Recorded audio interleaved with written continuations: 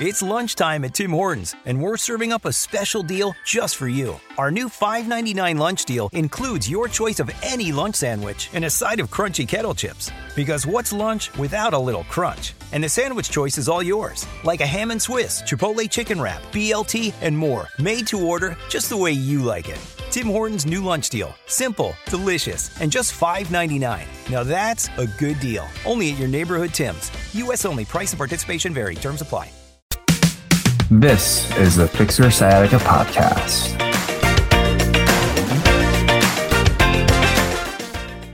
Let's talk about primary care, your primary care doctors, but then also let's take a deep dive into direct primary care. This is, I know, a growing field in regards to medical care, and I've discovered it throughout my journey in the LinkedIn world. And so rather than me just trying to figure out what direct primary care is and how primary care can help you with your health, I thought I would meet up and interview the experts. So today I have Dr. Michelle Cook, who is a physician based out of Atlanta and is a direct primary care physician. So Dr. Cook, thank you so much for being on today's episode. Thank you. I'm really excited to be here and glad that we're talking about, honestly, my favorite topic. Yeah, and it's great. I always love when it comes to interviewing people who are very passionate about what they do. That way it allows us to get an opportunity to take a deep dive into the profession and the various different ways that you can help people. So before we dive into what primary care is, Dr. Cook, could you tell us a little bit more about yourself and the journey to where you're at today? Certainly. Well, I live in Atlanta. It's been my home for just about 20 years now, although I come from Boston. I came down here to go to school. I went to Spelman College and I crossed the street and went to Morehouse School of Medicine. They're in the same consortium. And I trained at the Atlanta Medical Center in family medicine.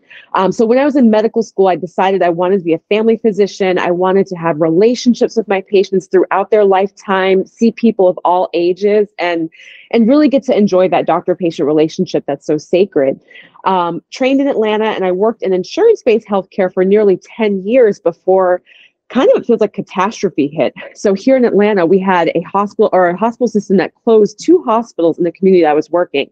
But more than just closing the 2 hospitals, they also shut down multiple outpatient primary care clinics. And so this huge community is left with a lack of care. Simultaneously, I was experiencing, unfortunately, what most physicians are experiencing, which is burnout. I love what I do. My phrase is, I love what I do, but I hated the way I was doing it. I hated having too many patients to see per day, not enough time to spend with them. I couldn't really have high quality engagement. It took forever for people to come in to see me. And I was just burdened with tons of paperwork. So it felt like this endless wheel where I wasn't really getting anywhere. So when the system around me literally collapsed, it was a sign to me that we have to practice healthcare differently. All the while I had been watching the direct primary care movement, but just never felt brave enough to jump into it. I felt like I was trained to be a physician. I was not trained to be a business person, and running an office and all of that stuff just seemed too scary to me. But honestly, what was too scary was dealing with the insurance companies. You know, a lot of doctors in the practices spend most of their time just trying to figure out how to get paid through these very complex systems, and it's not sustainable. And this is really why we see some private practice go down. So direct primary care offers awesome primary care without dealing with the insurance companies. And when I learned about that, I'm like, you know what? It's time. It's clear that our system is not working. It has literally failed in my community. And if I'm going to continue to deliver great care to my community, I have to do it differently. So that's how I got to my direct primary care practice. Wow, what a journey. You brought up a couple really significant parts of this journey. I'm going to bring up the closure of the 2 hospitals and clinics. Mm-hmm. I think it's really what's challenging, especially and the great news, I mean, you're at Atlanta, so it's like a larger, more populous area. And so, but what's really interesting is at the moment that a hospital or a clinic shuts down, those patients actually need to go someplace else, right? And when other hospital systems are already overwhelmed and you have these other systems closed down, the extra patients have to go somewhere. And so it automatically overloads an already stressed healthcare system. And I like how you use the word collapse, because that's exactly what I'm seeing nowadays, especially, I mean, all throughout the country, which is interesting. And listeners, what's really interesting is that now at this point in time, when it comes to just navigating the healthcare system, we have three silos. I like to call them, like, we have the payers, we have the providers, aka the care that the providers are providing, and then we have you, the patients. And what's really interesting is that every other industry, there's often just the service and the people who are actually receiving the service. So when you add that third layer, it can make things challenging because obviously there's a large portion of administrative work. But then the second part, as what Dr. Cook was talking about, when it comes to the insurance realm, what ends up happening is you'll see that there's declining reimbursement rates. And as a result, insurance-based clinicians have to see more patients in order for them to keep the lights on and keep the clinic running. And we only have 24 hours in a day. And so we can't treat 24/7 because that would burn us out. But then also number two, it's like, how can we see more patients to be able to make ends meet from a financial standpoint? And that's where you start to see shorter appointment times, and really just everyone gets stressed out because of the fact that the payment itself is starting to decline. So I really appreciate you, Dr. Cook, sharing that journey, because it's definitely something that unless you're a provider, you're not necessarily aware of as a patient in the system. And you really, as a patient, you suffer because you're going to see an overworked clinician. And if an overworked clinician misses a detail, that could be, that can make a ton of changes. So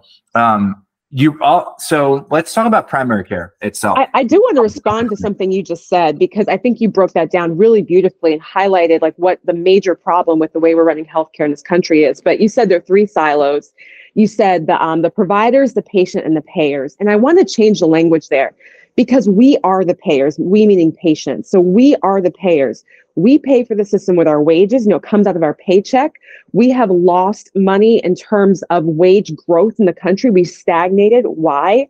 Because employers have to pay healthcare costs, and it's about 30% in some industries of running a business is paying healthcare costs. So we're all paying for the system. I don't like to call them payers. I kind of like to call them the middleman or the third party that's kind of in here muddling things, so they're not really paying. They're taking our money and deciding how it gets paid, but no, we are the payers. And so it's important for us to remember that we have the power in the system. And if it's not working, it is our money and we could choose to use it differently. I love that. Thank you for that clarification. I love, and now it shifts the power into us, right? The patients, right, who are receiving care. So when it comes to receiving care, there's obviously a lot of different concentrations of healthcare, especially with you as a physician. So tell us a little bit more. I know that you wanted to get into family medicine. Family medicine and primary care, is that something that often gets used interchangeably? Can you tell us a little bit more about that? It can be used interchangeably, but it's not always interchangeably. So I would say that all family physicians have been trained in primary care, but not all primary care physicians are family physicians. So family physicians can do primary care. Some of them do hospital-based care. Some of them do procedure-based care. So we can look like a lot of different things, but I really think the heart and soul of family medicine is primary care. And as primary care, you are the primary physician for a patient. You are that gatekeeper. You are their point of contact to navigate and help them achieve their best health. So that's your first stop when anything's going on. It's your first stop for things like your annual physicals to get a basic checkup. It's your first stop if something's not feeling well. So I hurt my elbow, or I have a cold, or, even if I'm dealing with things like depression, your family doctor is that first point of contact in the healthcare system. And for many people, it may only ever be their only point of contact. So if you're doing a great job as a family physician and we have a system that really promotes and supports primary care, most people never have to go beyond primary care for the majority of their healthcare needs. Amazing. Yeah, I really like the use of gatekeeper. And that was my interpretation in regards to the primary care model. So we have primary care, and then I would say I've noticed this probably within the past year or two, but the direct primary care movement. Can you tell us a little bit more about that and what separates from traditional? I thought you'd never ask. So direct primary care is amazing. So, it is still primary care at the heart. That's exactly what it is. Direct is referring to the payment model. So we led this up by talking about being the payers, meaning the third party and insurance companies who are involved. In direct primary care, they are cut out. So the patient contracts directly with their physician. That's where the direct comes from. There's no third party that's mediating the relationship between the patient and the doctor. So you get primary care, but you do it directly without having to involve these third parties. Amazing. And I'm glad that we are able to differentiate, because people will see primary care versus direct primary care. And I remember early on in my journey of understanding this, I was having a hard time of trying to figure out what that meant. And so I really appreciate it because, we cut out that middleman when they're We cut out the middleman. I know that even just being a patient myself, using my insurance, having to go through pre-authorizations to get various different procedures done, that automatically adds a few weeks before I actually even get the procedure done. So being able to have that direct payment system, it allows us to actually access care at the speed that we want to. Exactly. And I want to carry on to that. In direct primary care, the way most direct primary care practices work is that we charge some type of periodic membership fee. For most of us, it's a monthly membership fee. For other offices, it might be quarterly or annually, but you have a membership fee, and that gets you access to all the services that your physician provides. So when people call my office and say, hey, do you take my insurance? I tell them, I don't take any form of insurance. So the great thing about it is that anyone can join. So regardless of whether you have insurance or not, your form of accessing the office is your monthly membership fee. So I love it that I don't have to turn anybody away. So if you have whatever plan you have, you can use that for your outside services, or if you have no plan, you can still get access to exceptional care. This episode is brought to you by the Patient Advocate Program. Are you tired of not having support between your rehab sessions? Introducing the Patient Advocate Program, and we're focused on your recovery, and we're offering you 24/7 access to a doctorate of physical therapy. Stop waiting in line to be seen and stop spending hours doing long exercise programs. Imagine being able to get all of your care delivered straight to your phone. Best of all, it's affordable. We believe everyone deserves top-notch relief without breaking the bank. So why wait? Take control of your health today and visit ptpatientadvocate.com and book your free call with our experts. And that's great because of the fact that I think, I just know for the state of California, I think one of the statistics I came across is that at least 1 in 3 Californians are either uninsured or underinsured, which means that their access to the doctors that they need is probably going to be a lot less because of the fact that the providers that they need to go aren't taking their insurance, right? And all of a sudden, like here you have a patient who's paying for their insurance premium, but then also has to be hit with a big bill because the physician or the provider that they wanted to go to either didn't take that insurance or took the insurance, but then had to make up for the lost cost of that. So I really appreciate that. Exactly. We're seeing so much of that in primary care. And that's where direct primary care is exceptional, that we believe in price transparency. And really nowhere else in medicine do you see that right now. So when you talked about being hit with all these surprise fees, patients are so confused and they have every right to be, because they pay these very expensive premiums and they still have out-of-pocket costs, especially if you have a high deductible plan. So you're still paying and paying and paying. And you're like, so where does this insurance kick in? And not only are we seeing surprise fees come up, we're starting to see these really ridiculous fees. My favorite right now are facility fees, meaning that if your doctor works for a large health system and you see them at that hospital, like in that facility, they're going to charge a huge premium just for seeing them there. So with the same doctor, same visit, if they see you in the hospital versus one of their outpatient clinics that's away from the hospital, it could be 2 vastly different prices. So we're getting charged for things that just don't even make sense and really don't add value to your care. And to compound that, to compound the financial side of things in the old insurance-based traditional model, you're also having to navigate the sicknesses that you're dealing with and also the pain. And so having to be in pain or sick and then have to question, well, how much is this going to cost me? It ends up making the recovery process a lot more challenging, and it could draw it out. I've met so many people who booked calls or wanted to work with me, and just hearing their journey of I've spent thousands and thousands of dollars on just trying to fix this problem, and this still isn't helping. And not only is it the money that they had to invest, but it's also the time that they had to invest to even just fix this problem. And so people are at a point where no one ever wants to get sick and no one ever wants to get hurt, yet they're being hit with these crazy fees when it comes to just managing something that they never wanted in the first place. Exactly. So and I really appreciate everything that you do. So let's talk about a little bit more about primary care. And also, you said that you were the gatekeeper, right? You're the first line of defense when it comes to managing issues. And so what we're looking at is let's talk about the world of sciatica pain, which is the majority of the listeners right now.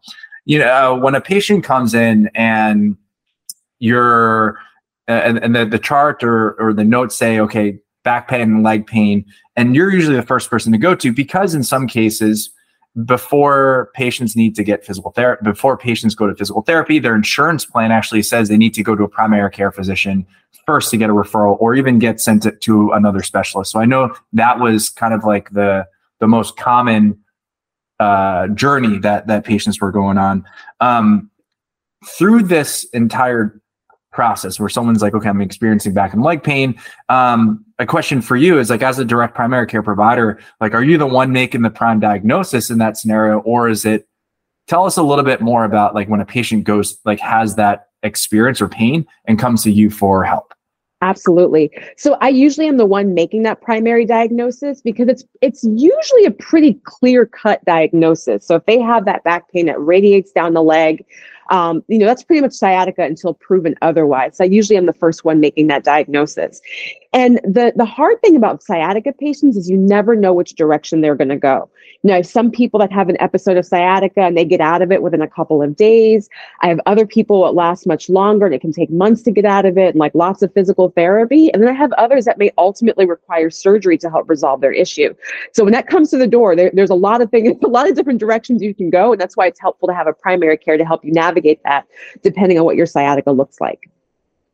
100%. And so if the goal with this podcast is to go a little bit more beyond, say, like what Dr. Google is, and oftentimes what you would. It's lunchtime at Tim Hortons, and we're serving up a special deal just for you. Our new $5.99 lunch deal includes your choice of any lunch sandwich and a side of crunchy kettle chips. Because what's lunch without a little crunch? And the sandwich choice is all yours, like a ham and Swiss, Chipotle chicken wrap, BLT, and more, made to order just the way you like it. Tim Hortons' new lunch deal. Simple, delicious, and just $5.99. Now that's a good deal. Only at your neighborhood Tim's. U.S. only. Price and participation vary. Terms apply. See, it's like, okay, I have back and leg pain. What do I expect when I go to the doctor? They'll say, oh, you're going to go to like a typical routine examination. But what I've noticed is that every doctor, every provider is different in regards to what they look at and the tools that they use to actually help them determine what the diagnosis is. So what, like when a patient is actually presenting with back and radiating leg pain, what are some of the tests that you do or you try to do in your office to get a better idea or help you reach that decision, that diagnosis? In primary care, the two most important things we do is take a patient history and do a physical exam. And with my sciatica patients, that's usually sufficient for me to be able to come to the diagnosis. So between those two things, based on what the patient's telling me, how they got their pain, how they describe their pain, the quality of the pain, I examine them, palpate the back, straight leg raise, checking reflexes, all those can help lead me to the diagnosis of sciatica. Usually if I'm involving other modalities like imaging, it's because it's not improving the way I would expect it to, and I'm trying to rule out other causes. But usually between history and physical, I can make an accurate diagnosis. And I would it be safe to assume that when you transition into your direct primary care model, that you can spend a little bit more time asking the questions that you need to ask to get the necessary information to determine the diagnosis? Absolutely. So almost all of my visits are at least 60 minutes. So sometimes you don't need all that time, but it's always available so we can really dive deeply into it. But I think the greater value, even behind or at least for something for sciatica, but multiple issues, is not so much the length of the visit, which matters. It's the ability to follow up. So I have a lot of patients or patients who've come to me and they've had a diagnosis of sciatica. They've gone to urgent care. They see that doctor one time. You're like, okay, I'll pay my urgent care fee. But then a week later, they're not better and they need more guidance. And they don't want to keep going back to urgent care to keep paying this fee over and over and over again. Whereas if you join my direct primary care practice, all of your care is in that monthly membership fee. You can call me every day if you want to. So next week when it's not better, you're not worried about, oh my gosh, I got to pay again to see the doctor. Or how do I get more answers? Or, oh, my symptoms are changing. Like you're connected, you're plugged in, and you're not thinking about the dollar sign, or about the cash that you're spending for this because you've already budgeted for that. So I think the beauty is the ability to follow up in ways that are helpful to the patient, like text messaging or leaving a portal message. Like you don't always have to come into the office if something's changing. I think that's often gets overlooked is the follow-up. And I often tell the clients that I work with, I'll say, listen, the magic isn't always in the session that we have together. The magic actually happens outside, because when we're interacting with someone, even like this podcast right now, we're interacting within a specific moment in time. And an hour is only about 4% of a 24-hour day. So, and I see this a lot in the physical therapy world, where patients will see their providers maybe 2 to 3 times a week. And oftentimes they'll go through their session, they'll feel great, but then they're going to feel terrible between sessions. And then there's so much information that they have to bring to the physical therapist, where it becomes challenging. It ends up being kind of like information overload for the provider, because there's so much information.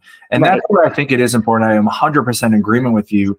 The follow-up allows us to be able to get some real-time information, but then also it allows us to make the modifications or changes that are necessary. So exactly. Let's talk about you're the gatekeeper. You're the person who helps navigate. You're the captain of the team in regards to providers. Now, there are orthopedists, spine doctors, PM&R, spinal interventionalists. There's so many different concentrations of medicine. So when it comes to referring out to a specialist in terms of sciatica, what are some of the qualities or characteristics that you look for / observe that helps you determine which specialty should you be referring out to? Absolutely. So for sciatica, almost always I would like to involve physical therapy. Really just for all things, just primary care. As a country, we don't move well. We don't move enough. Like all of us, even if we're not hurting, probably need some physical therapy. But particularly for my sciatica patients, I really like to involve physical therapy early and often.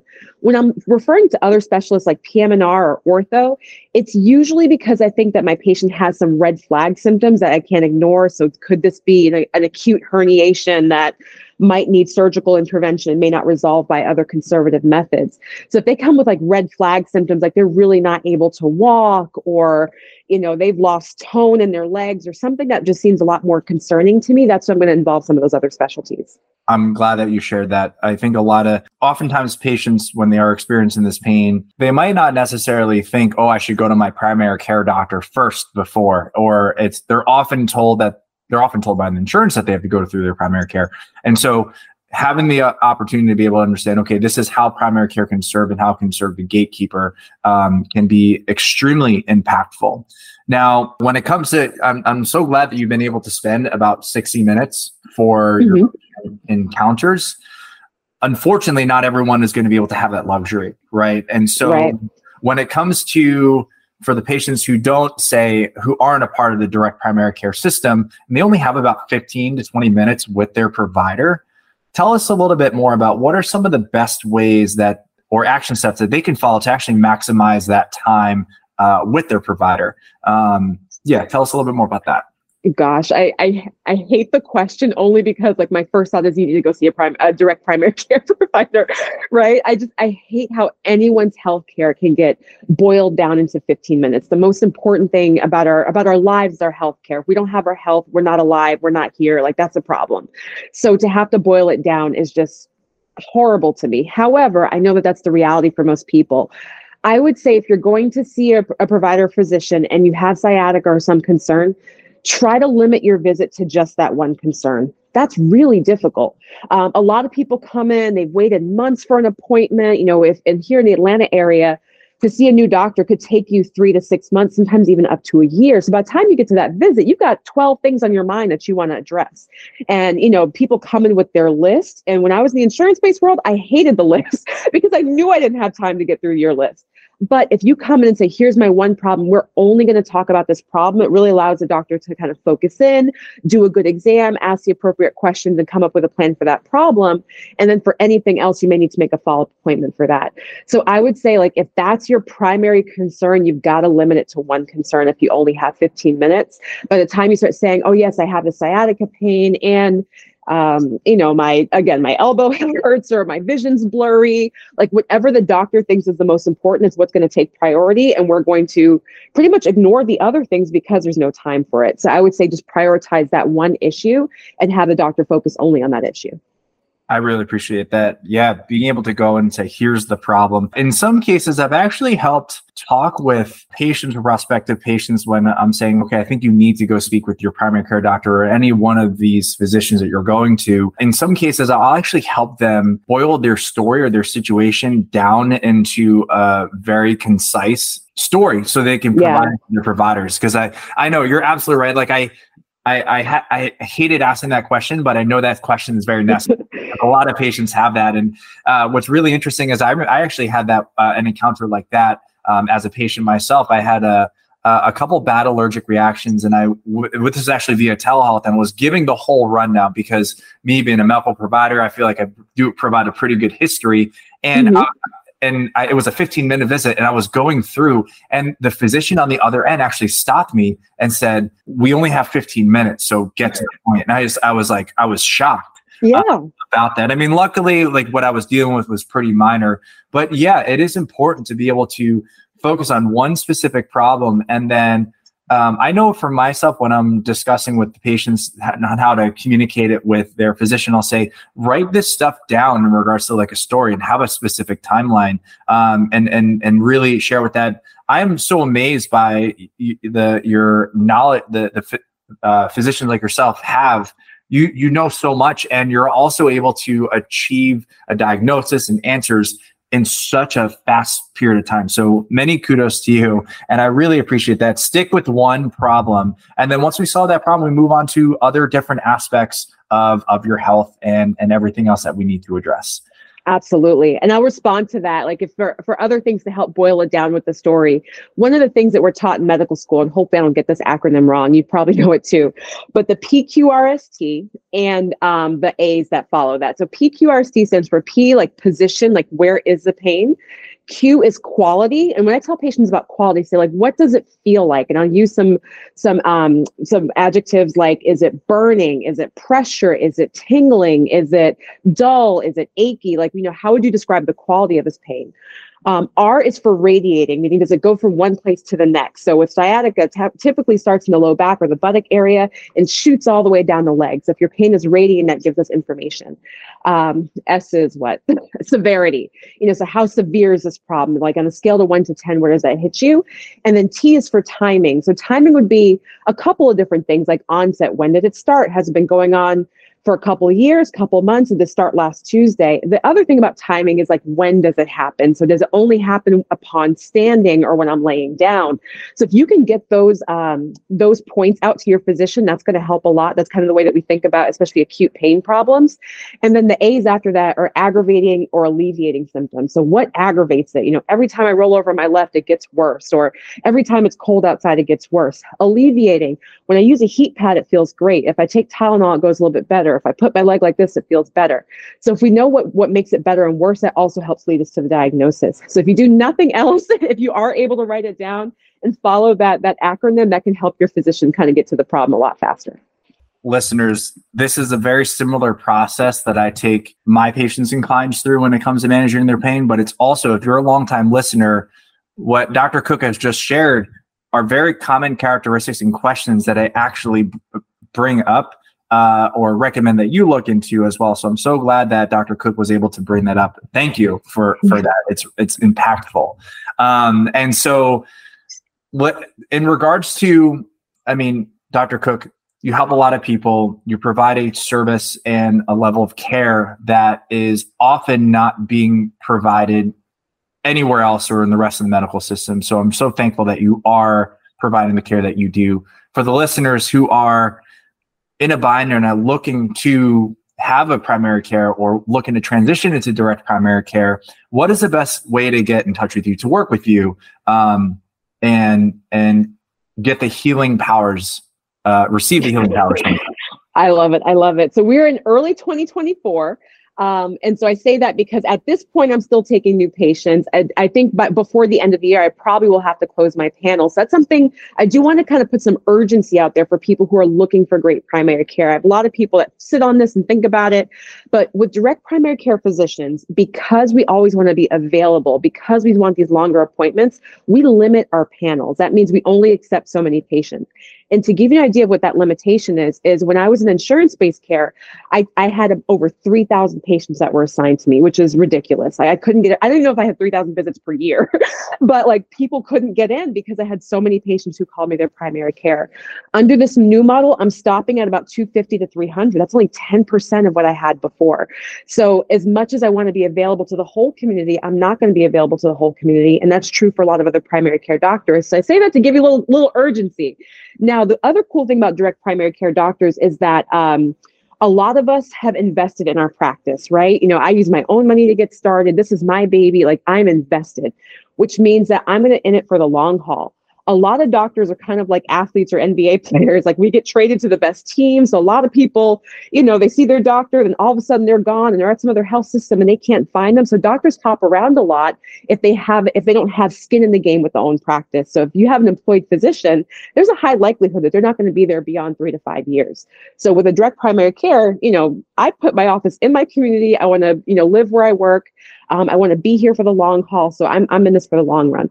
So I say all that to say to find a direct primary care practice quickly, join them soon because our panels are going to be closing and they're likely to stick around for you. But if you are in Atlanta, I am in Southwest Atlanta. I'm the first direct primary care practice in my community. The name of my practice is Sol Direct Primary Care, SOL, which is the Spanish word for son. And I was a Spanish major in college, believe it or not. I did pre-med as well, of course, but I was a Spanish major in college. And I just love, you know, my nod to learning language. I think it's helped me so much with communication and the way I communicate with my patients. I love the imagery of the sun spreading healing light and heat around the community. So I just love all of that, being able to incorporate a lot of the things I'm passionate about into the practice. So we're Sol Direct Primary Care, sol-dpc.org. So you can look us up online. You can also find me on LinkedIn. You can find me on social media. I have a page for myself, Dr. Michelle Cook, and for Sol Direct Primary Care. Amazing. Listeners, if you did not get a chance to write that down, I'm actually going to be putting all that information into the show notes. So if you're in need of Dr. Cook's help, reach out and say hi. Dr. Cook, thank you so much for sharing the shining a lens on direct primary care and helping us navigate the healthcare system. It is absolutely my pleasure. And I want to thank your listeners for tuning in. You all have really heard it first. So while this movement is growing, it's still pretty early and not everyone has heard about primary care. So you have a head start.